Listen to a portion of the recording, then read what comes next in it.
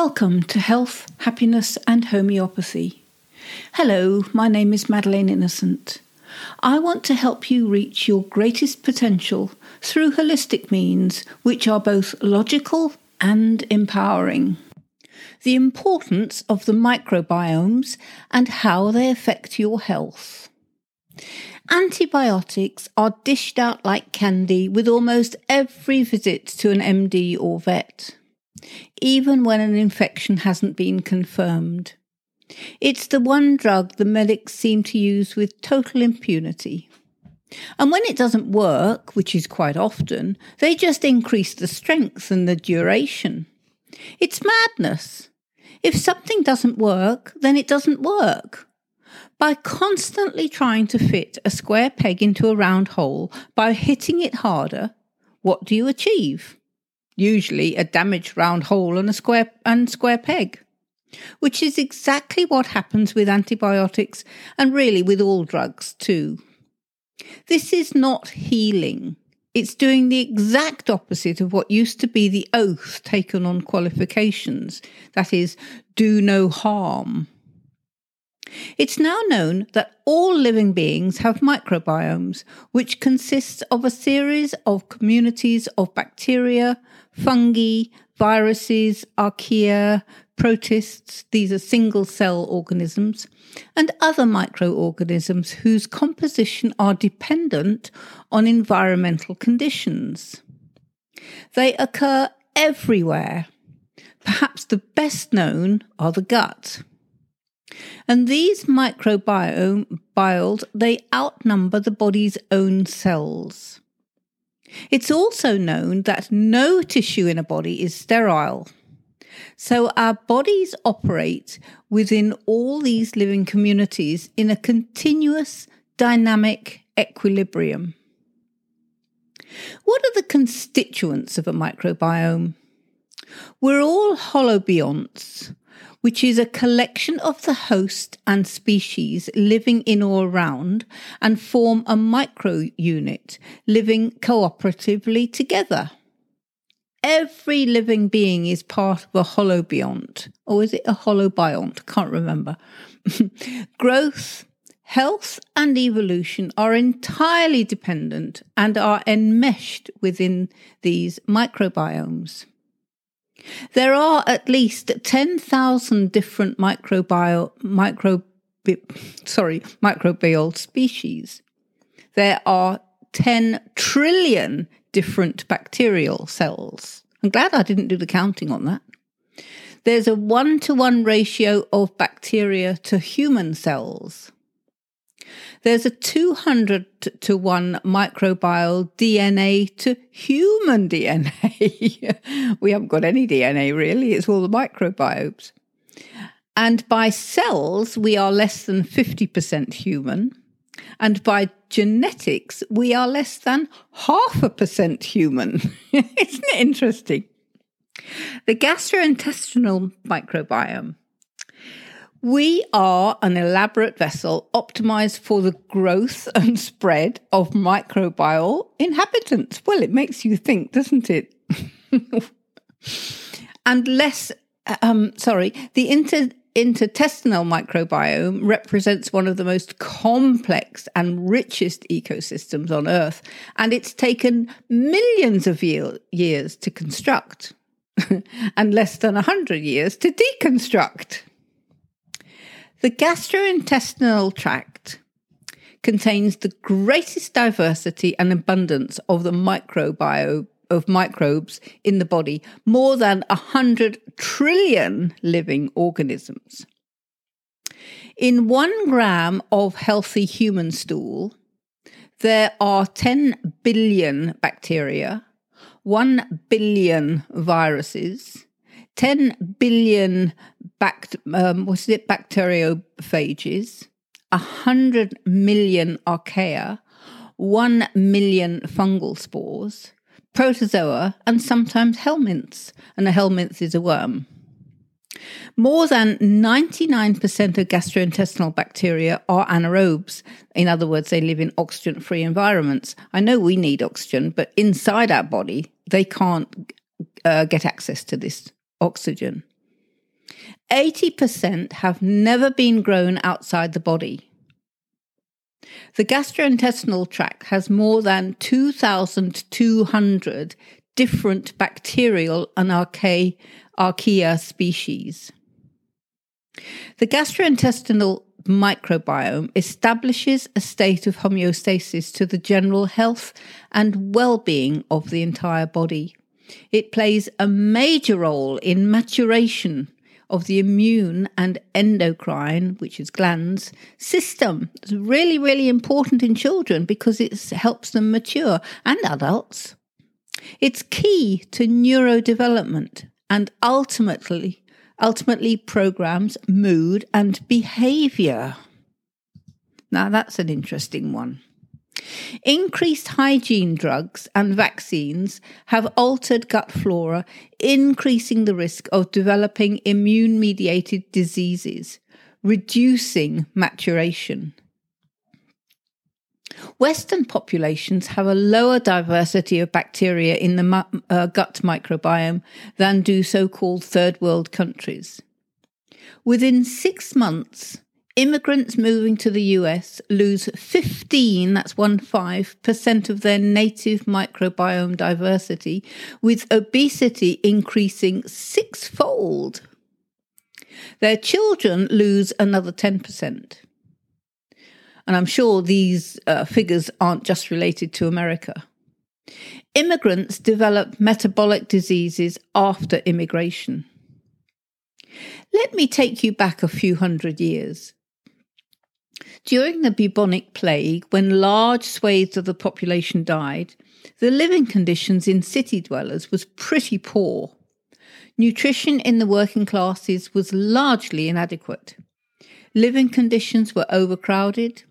Sanitation consisted of throwing the contents of the potty out the window, and water was contaminated and had to be collected or delivered. So immunity was pretty poor, to say the least, and it's so easy to see how contagion spread.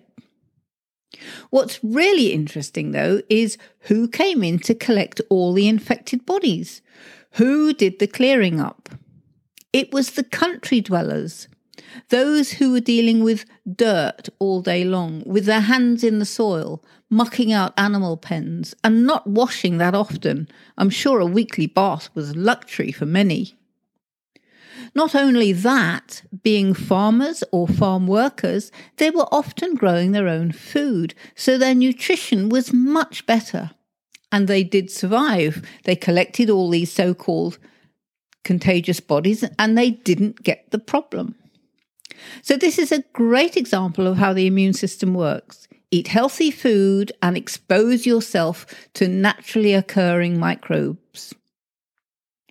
All drugs damage the microbiomes and very often leads to chronic inflammation. And chronic inflammation is the cause of most diseases. Antibiotics perhaps lead the way, with statins a close second. Statins are known to drive a profound remodeling of the gut and liver microbiome, and they disrupt metabolic processes associated with gastrointestinal pain, bloating, diarrhea, constipation, and all the rest of it. They inhibit the growth of archeae, even leading to their extinction. Disturbed microbiomes, known as dysbiosis, in the gastrointestinal tract significantly increase the risk of cancer.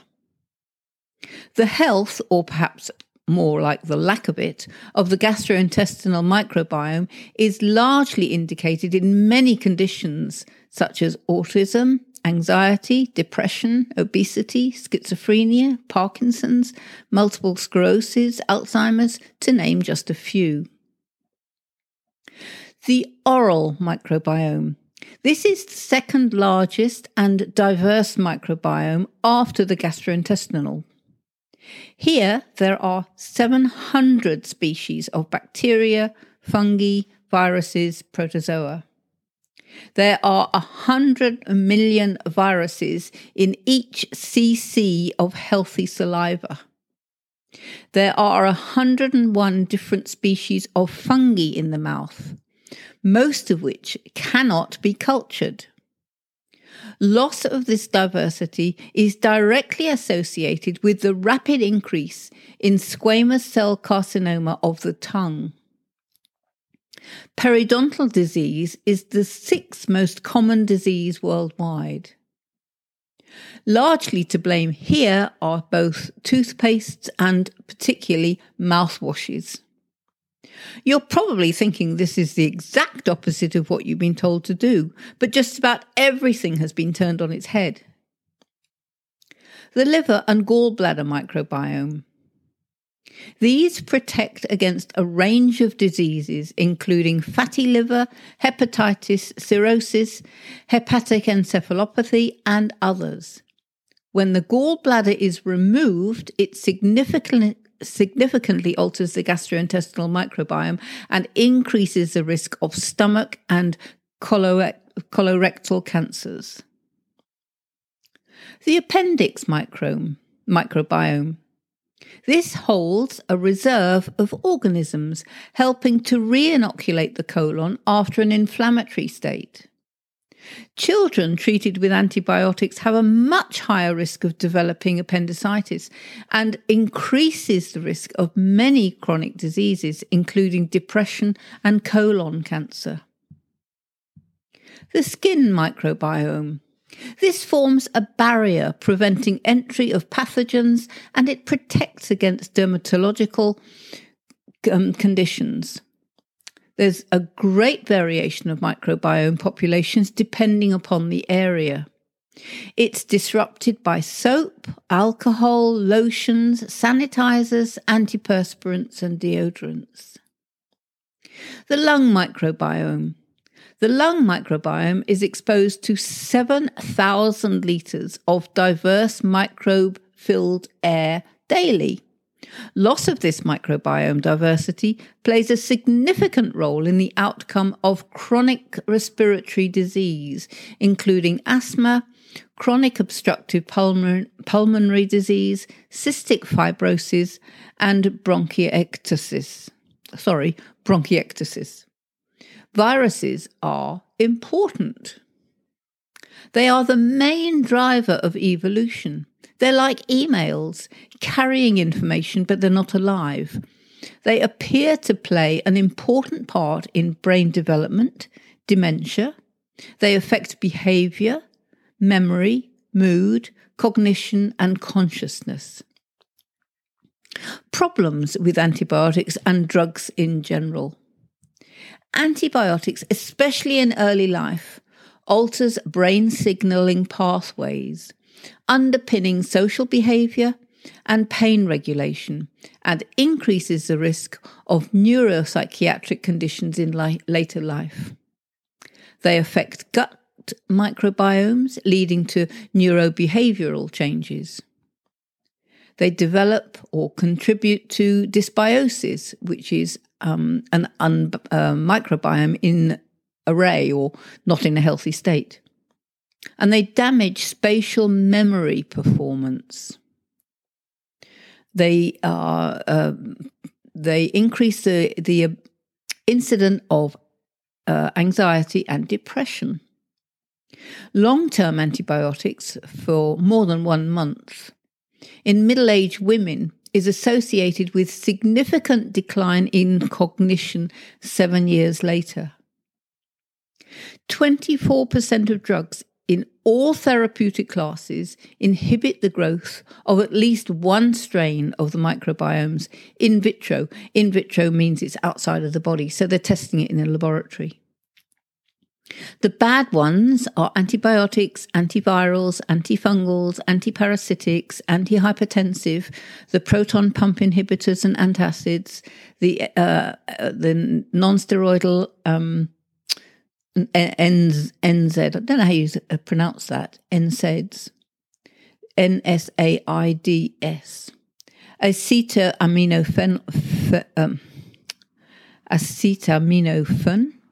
opioids, steroids, antihistamines, statins, antidepressants, atypical antipsychotics, chemo, monoclonal antibodies, disease-modifying agents, synthetic hormones, really virtually any drug used in sufficient quantity, concentration, and duration. Other inhibitors include soaps, mouthwashes, toothpaste, detergents, vaccines, and refined sugar, synthetic sweeteners, to name just a few. Antibiotics kill both good, commensal, and bad, pathogenic bacteria. They cause dysbiosis, so that's that disturbed microbiome, increasing the risk of chronic inflammation. They alter behaviour. They encourage opportunistic microbes that can cause harm. They increase the risk of superbugs. They increase the risk and severity of cancer. They block the normal activation of the adaptive immune system. They interfere with the establishment of permanent immunity from acute infectious disease, promoting patterns of chronic inflammation. They disrupt the distribution of white blood cell movement, travelling to where they're needed. That's what they're for. Damage to the microbiome by drugs can be permanent without holistic help. It's considered that a single course of antibiotics damages the immune system for a year. What about going germ-free? Okay, well, it's found out that germ-free animals, poor old animals in the laboratory, they are anxious, and this is reversed when the microbiome is restored. Germ-free animals take greater risks, having higher cortisol and altered levels of neurotransmitters, implicated in anxiety and depression. Microbiomes regulate brain myelination and myelin plasticity, which are damaged in germ-free animals but reversed when you repopulate the microbiome. So, some interesting facts. Acute inflammation protect against chronic inflammation illness, including autoimmunity, allergies, and cancer. Many common viruses, including coronaviruses, herpes viruses, prevent cancer and reduce tumour size in the breast, prostate, bladder, and brain. And it seems that multiple sclerosis is prevented by malarial parasites, because when Sardinia eradicated malaria in the 1940s, it became the world epicenter of sclerosis. So I've got to love those mozzies. A lot of soil pathogens support good immunity. Asthma and bronchitis are prevented by exposure to microbacteria found in the soil. In rural areas of developed countries, allergies are relatively rare, and they seem to be inversely associated with the prevalence of helminth, that's worms, and acute infection. Allergies are rapidly increasing in urban populations, coinciding with a loss of worm infections. Countries with high incidence of helminth infestation are South America, Central America, Africa, except South Africa, Southern Asia, and they all have a low incidence of autoimmune disease. Northern Europe and North America have high incidence of autoimmune diseases and low helminth infestations. Anti-helminthic treatment increases the prevalence of allergies. Expectant mothers who are dewormed to improve anemia have offspring with rates of eczema that was 4 times higher than mothers with worms who did not receive the anti-helminthic treatment. In well-nourished populations, worms cause no measurable harm. Using helminth as therapeutic agents. The successful use of worms as therapeutic agents to resolve inflammatory diseases was first recorded 40 years ago. Successful treatments included allergies, autoimmunity, inflammation, all associated with neuropsychotic disorders. Hookworm relates to a strong reduction in the risk of developing asthma in direct proportion to the intensity of infection. Talking of mothers, preeclampsia in pregnancy is a serious condition, and it directly stems from the mother's diet being deficient in high dietary fibre.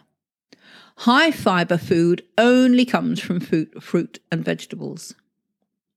The mother's microbiome is critical in fetal development and immune response. So what can you do when you've already damaged your microbiomes? Well, first, recognise that drugs only manage disease. They do not cure, they do not restore health, and they generally lead to a slippery slope of more and more health issues. So use a holistic medicine, such as homeopathy. Get a family homeopath. Eat a lot of unwashed fresh produce. If you're not washing it, then obviously it should be organic, or better still, homegrown. Try to grow some of your own food. It's really a good idea. Because organic food and homegrown food will have a lot of microbes. Eat sauerkraut or something similar, which is teeming with bacteria. Have at least a teaspoonful several times a day. Eat real food and lots of fresh produce. Avoid processed foods. Avoid mouthwashes, antiperspirants and sanitizers. Use natural deodorants, natural toothpaste or bicarb soda. Get dirty. Expose yourself to naturally occurring germs. Go gardening. If you don't have a garden, volunteer at a community one. You may have to go slowly integrating yourself into this if your microbiome is really deficient. A growing number of people are finding that soap and shampoo are unnecessary, that they actually feel cleaner just bathing in water. I read that results took a week to feel the benefit. It's probably worth trying. Let's have some quotes. So M. Polan quotes, "We've just spent the better part of a century doing our unwitting best to wreck the human-associated microbiota with a multi-fronted war on bacteria and a diet notably detrimental to its well-being." In the New England Journal of Medicine, I.F. Batch quotes, "When we drastically reduced mumps, measles, tuberculosis, rheumatic fever, hepatitis A, we drastically increased Crohn's, multiple sclerosis, type 1 diabetes and asthma. The decline in infectious diseases increases the risk of immune disorders." M. Tennyson quotes, "When you use antibiotics, you essentially drop a bomb on a microbial community." David Relman quotes, "We have to stop looking at medicine as a war between invading pathogens and our bodies." Hear, hear. Martin Blazer quotes, Antibiotics are major factors in epidemics of diabetes, obesity, asthma, food allergies, IBS, ADHD, autism and cancer." So much of this information came from a webinar I attended with Ronald Whitman. He's a second-generation medical homeopath. I have drastically condensed it, you're probably feeling overwhelmed already, and tried to make it readable for the layman. Although these statistics and ailments have been focused on the human model, it's no different for any animal. So till the next time, good health.